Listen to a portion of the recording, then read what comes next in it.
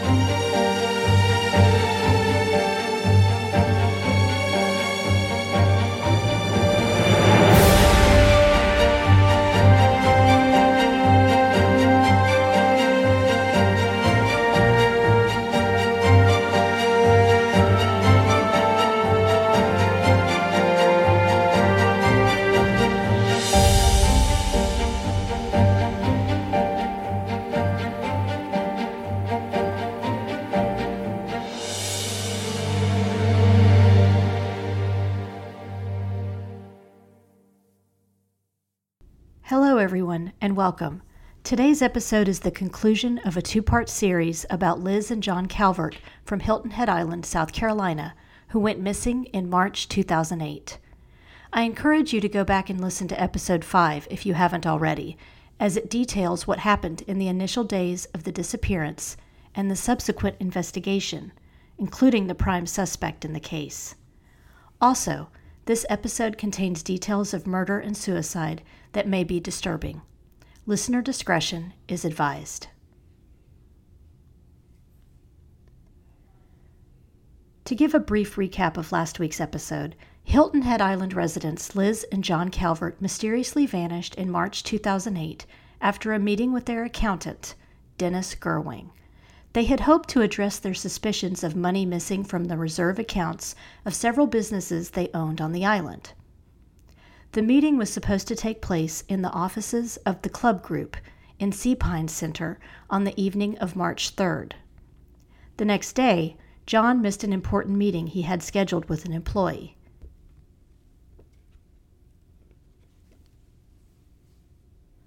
The Beaufort County Sheriff's Office began their search for the missing couple shortly thereafter. Within days, investigators zeroed in on Dennis Gerwing. He was the last person confirmed to see the missing couple, and within a few days, he had retained the services of a lawyer and quit cooperating with investigators. Here were a few of the reasons he was under suspicion.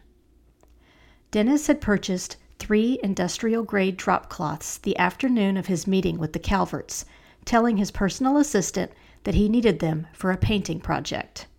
Those drop cloths were never found. He was also caught on a local CVS surveillance camera in the hours after his meeting with the Calverts, buying Band-Aids for a cut on his hand and a box of latex gloves. Those latex gloves were also never found in subsequent searches. He powered his phone off for about 6 hours after the meeting with the Calverts and didn't return to work the next day until about 1 p.m.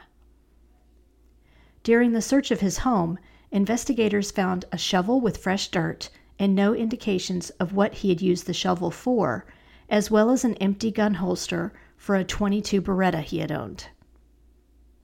This was all circumstantial evidence, but when you add in the fact that Dennis's business partner had ordered a forensic audit of all the club group's business accounts, Dennis may have felt the walls closing in on him.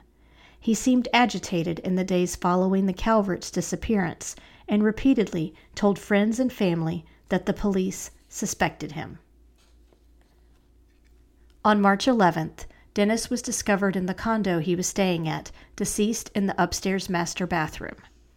Investigators found a note scrawled in pen on a bedsheet in the master bedroom, and there was also a note on the bathroom vanity with a couple of drops of blood on it. The notes appeared to explain why he had embezzled money from the club group and talked about various investments that hadn't paid off. It also said, in part, P.S. I have acted completely alone in all actions committed. I knew the risks of this happening and believe taking myself out of the game is the best way to move everyone as quickly as possible past all events. All anger should be directed towards me. Burn my body and dispose without service. It happened in SPC, Sea Pine Center. Nothing at Bent Tree House. The scene inside the master bathroom was gruesome. Dennis was naked in the bathtub, which had no water in it. A comforter and pillows were underneath his body. The entire top surface of the tub was covered in dried blood, as was his body. He had multiple jagged wounds, one on his right inner thigh and calf, 2 wounds to the back and inside the left wrist, and his throat appeared to have been violently slashed. All the walls were heavily splattered with 360 degrees of blood. There was one set of bloody footprints on the floor in front of the vanity. A toxicology report found that Benadryl was the only drug in Dennis's bloodstream, and it was likely an amount large enough it would have eventually killed him.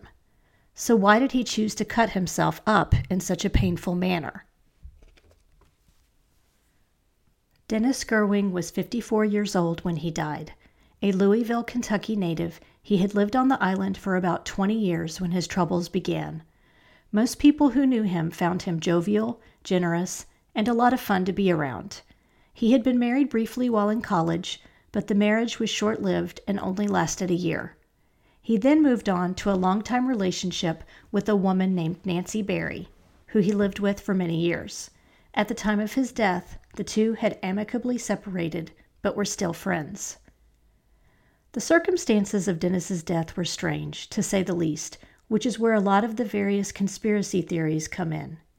In some of the crime scene photographs, you can see an empty wine glass in the kitchen sink downstairs, as well as a bottle of Kendall Jackson Chardonnay on the counter.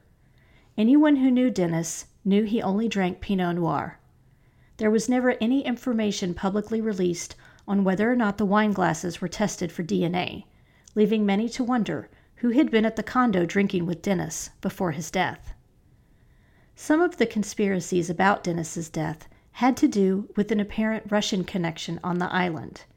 It was a well-known fact that Dennis was very friendly with a local couple named Rob and Laura Merrill, and Dennis had met Laura because she was a dancer at a nearby gentleman's club. Laura was apparently a mail-order bride who had been brought to the States to work in the club. She saw Dennis a few times a week, and her husband Rob knew about the arrangement and encouraged it. By all outward appearances, he and Dennis were actually friends. The Merrills also had an import-export business that supplied used American cars to the Russian market, and Dennis may have been involved in some of those business transactions. Rob bragged to people that he had been a Marine and in Special Forces. Once Dennis had embezzled funds from the club group, a paper trail showed that he had sent money to Rob Merrill's company, Kazım Connex, a Russian dancer who had also been deported, a restaurant owned by one of his friends, and another business called Toddler University, a child development center owned by his friend Leslie Crick. Dennis's brother Fred also told investigators his brother was obsessed with gambling and had taken frequent trips out of town to various casinos. There are theories that because of Dennis's lifestyle of gambling, dancers, high-cost purchases, and travel, that he became indebted to Russian mobsters. Maybe he was embezzling money from the club group to pay his gambling debts and he got greedy. When the authors of Deceit, Disappearance, and Death on Hilton Head Island were conducting the final interviews for the book, they talked to a former associate of Dennis's named Jerry Burden. He mentioned that once, While he and Dennis were driving to Savannah for a business meeting, they crossed the Savannah National Wildlife Refuge. This refuge covers 15,000 acres in South Carolina and 14,000 in Georgia. It's a place where endangered alligators that become too friendly with humans are transported.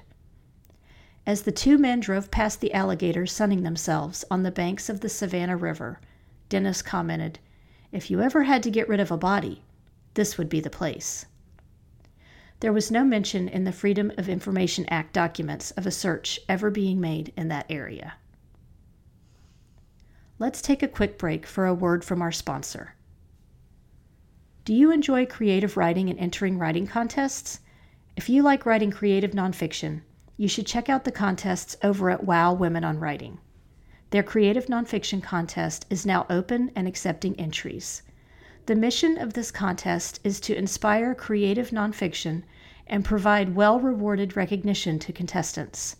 The contest is open globally, age is of no matter, and entries must be in English. Your story must be true, but the way you tell it is your chance to get creative. WOW is open to all styles of essay, from personal essay to lyric essay to hybrid essay, and beyond. This specific contest will have 20 winners and $1,250 in cash. First place wins $500. WOW allows a maximum of 300 stories. You can also purchase a critique to get more feedback on your writing. Learn more at wow-womenonwriting.com and click on the contest tab. And now, let's get back to the story. According to an article in the Island Packet, the Calvert's disappearance is among 30 Beaufort County cold cases, meaning active cases in which all leads have been exhausted. On October 22, 2009, a judge in DeKalb County, Georgia, declared John and Liz Calvert to be dead. I had the opportunity to talk with the authors of Deceit, Disappearance, and Death on Hilton Head Island, Charlie Ryan and Pamela Martin Evans, with some follow-up questions I had after reading the book. In preparation for the book, they filed a Freedom of Information Act, also called a FOIA, request with the Beaufort County Sheriff's Office. At the time they received the extensive packet of material, it had only been seen by investigative authorities. I asked Ryan how they came to the decision to compile the research through the Freedom of Information Act and unpack the mystery of the Calvert's disappearance in book form. We decided that we would take the plunge, and we gathered all the material that is available online, newspaper clippings, various publications that had told some portion of the story, and realized that this is an incomplete story. There are snippets here and snippets there, TV interviews with people, newspaper interviews, etc., but nothing that really chronicled the entire story. So we sat down and listed the people that we would need to interview that could give us the true story. And then we went to decided to do a FOIA with the Beaufort County Sheriff's Office. The good news is it was great. The bad news is it was 600 pages and in small type. So we both sat down individually and read every word of the FOIA. And out of that came unknown detail that had not been released before. There were very few redacted names, and that was it. So here we had this treasure trove of all these interviews that had been recorded by the sheriff's office, some of which were the individual being interviewed was knowledgeable about the recording, and then there were surreptitious recordings where the individual being interviewed was not aware that he or she was being interviewed, because in South Carolina, only one person has to be aware that there is a tape running. Two people do not have to be aware. So they had these surreptitious recordings, and they were quite revealing. People were telling the sheriff's office, and we were reading things that had not been reported before. but the two suicide notes that Dennis Gerwing, who was the accountant for the Calverts, left were quite revealing. And through the FOIA, we were able to obtain the complete detail of what Dennis said. And then also we found, not in the FOIA, but we found it, I'm not sure to tell you, through Fred Gerwing's brother, or rather Dennis Gerwing's brother, Fred, we found the pictures of the bathroom in which Dennis Gerwing died, and pictures of the bedroom that also he had been in when he was bleeding. So these are very, very grisly. No one had ever seen them before. We included one or two of them in the book, but not all of them. He died in a very gruesome manner, hideous wounds to his body, a large slash at the throat, and had stabbed himself many times. Ryan also discussed the Russian connection they learned about while researching the book. Through the FOIA, we found several Russian connections to the case. Dennis had at least two Russian dancers as friends. They danced at the Gentlemen's Club on Hilton Head Island. A lot of people don't know about that, but it's no longer there, as I understand. But they used mail order brides as dancers or strippers. The money that was earned by one of the dancers was stashed under her bed, and we found through the FOIA that money was paid to a dancer's husband to allow his wife to travel with Gerwing, and Gerwing entered into a car shipping business with the Russians. Now, this individual was Laura Merrill, whom you asked about, and there was another Russian woman that said she'd been dating a man who said he killed the Calverts, cut them up, and buried them in his backyard. This one said the man she was dating said he was a hitman. He then later told detectives that he just made the story up, that it was foreplay for the Russian dancer. She wanted to hear all about it before they were intimate. The authors also realized that DNA evidence was sorely lacking in this case. There was a wine glass and a bottle of Chardonnay that was found in Dennis's apartment, and there was no DNA, so far as we could find, that was performed on the wine glass, which had been drunk from. And they said in the FOIA, the detectives said that they were not able to tell whether it was red wine or white wine, and it simply was, they thought, a very cheap wine. But we looked at the pictures that we had, and you could see on the back of the bottle it said Chardonnay, and on the front it said Kendall Jackson. And as we said in the book, Kendall Jackson is not a highly expensive wine, but it's a far away from Mad Dog 2020. I mean, it's a pretty nice wine. So, how they made that conclusion, I don't know. And Dennis drank only red wine, we ascertained. So who was there that was drinking white wine? Ryan and Ovens have two different theories about the night the Calverts may have been murdered, as well as whether or not Dennis committed suicide. Of course, we don't know if the Calverts were killed in the office or if the Calverts walked out of the office, I guess. Right. But my theory is that the Calverts were killed in Dennis Gerwing's office.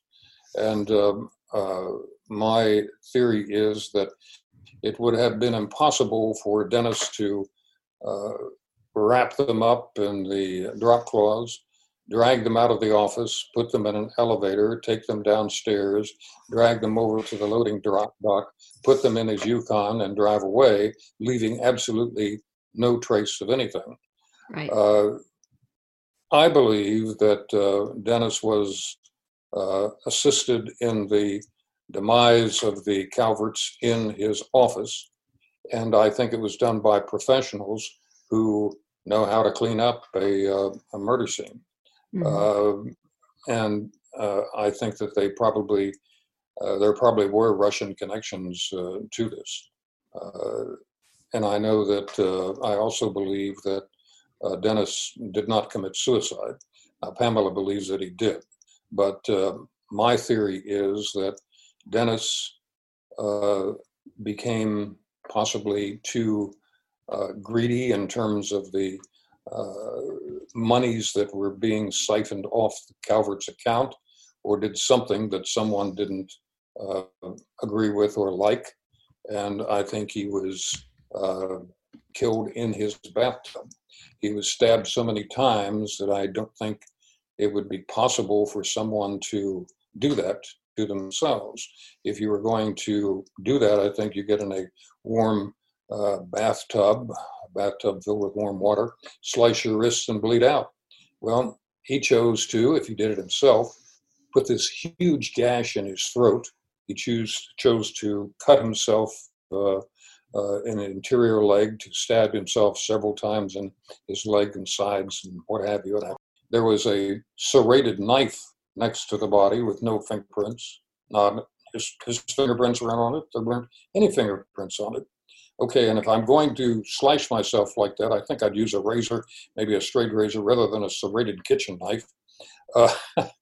And there was blood. If you look at the pictures, blood 360 degrees around the bathroom. He also would have had to have gotten out of the bathtub after he'd sliced himself and walked into the bedroom, leaving the notes and leaving footprints on the floor. Well, I don't think you would be capable of doing that after you started the process. Ryan said that interviewing Dennis Gerwing's brother Fred added a lot to Dennis's background in the book. And, Fred Gerwing was great. We tape recorded his interview, and he gave us a lot of information that no one had about Dennis. He loved his brother, but, knew that he had some demons. Yes, he was either generous to a fault, or he was wanting to impress to a fault. And I think probably he was just generous to a fault. And when he didn't have enough money, he found a way to get money to assist people. It just wasn't his money. We also discussed the social relationship between Dennis and the Calverts. Yes. Originally, Elizabeth and Dennis were cordial. That disappeared along the way. John and Dennis continued to be, close friends. And they, went to restaurants together. They were both wine connoisseurs. They both drank only Pinot Noir. They had regular correspondence with one another. And I think from what I gleaned from the people we interviewed, from the FOIA, et cetera, we're very good friends. I also spent some time talking with Ryan's co-author, Pamela Martin Ovens, who has lived on Hilton Head Island for 40 years. She and her husband Peter Ovens, a local boat captain known by many in the area, run a charter sailboat business on their 62-foot yacht.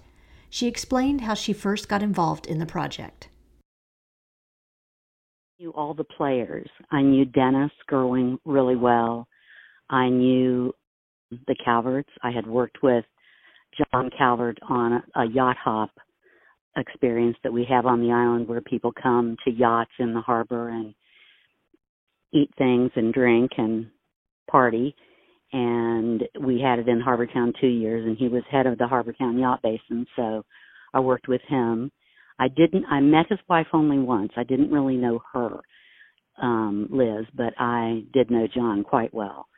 And had always wondered what happened to them, and was curious about the whole thing, because I thought I knew Dennis, but you never really know someone. Everyone has a private side. I asked Ovens what some of her biggest unanswered questions are about the case. Well, my big question, I think everyone's question is, where are they? What happened to them? And the most interesting thing, even though there's so much speculation where they could be, the simplest one would be something that Dennis Gerwing himself said to his colleague Jerry Burden when they were driving to the airport once and drove by the Savannah Wildlife Refuge. And if you've ever been there, there are just thousands of the largest alligators I've ever seen. And my husband said in the early days of sea pines in the 60s, if they had a really big alligator, that's where they took them. So it's just their population is just gigantic because no one bothers them. And when Jerry and Dennis were driving to the airport, Dennis said to Jerry, boy, if you ever had to get rid of a body, this would be the place. So it would make sense. They would be gone, and there'd be nothing left of them all of the time. The most interesting thing to me was what happened to the wine glass we saw in the crime scene photos. The wine glass that was left in the sink when they found Dennis's dead body in the villa. If we knew who drank wine from that glass, then we would know the last person who saw Dennis alive. And I don't know if it would shed any light on anything, but, someone had a final conversation with him. Ovens and her husband knew Dennis personally, so I asked her to give me some background on their history together. Yes, quite well. We knew him really well. He was a good friend. We used to take him sailing. We had a charter sailboat, a 62-foot schooner, and he used to take friends out on the boat, like parties of 10 or 12, and then they would go to dinner afterward, or else they would have dinner on the boat. And he was really kind. He was still a friend. We were working for him, but he would always invite us to dinner after the sail. It was just amenable. He was really, really kind person.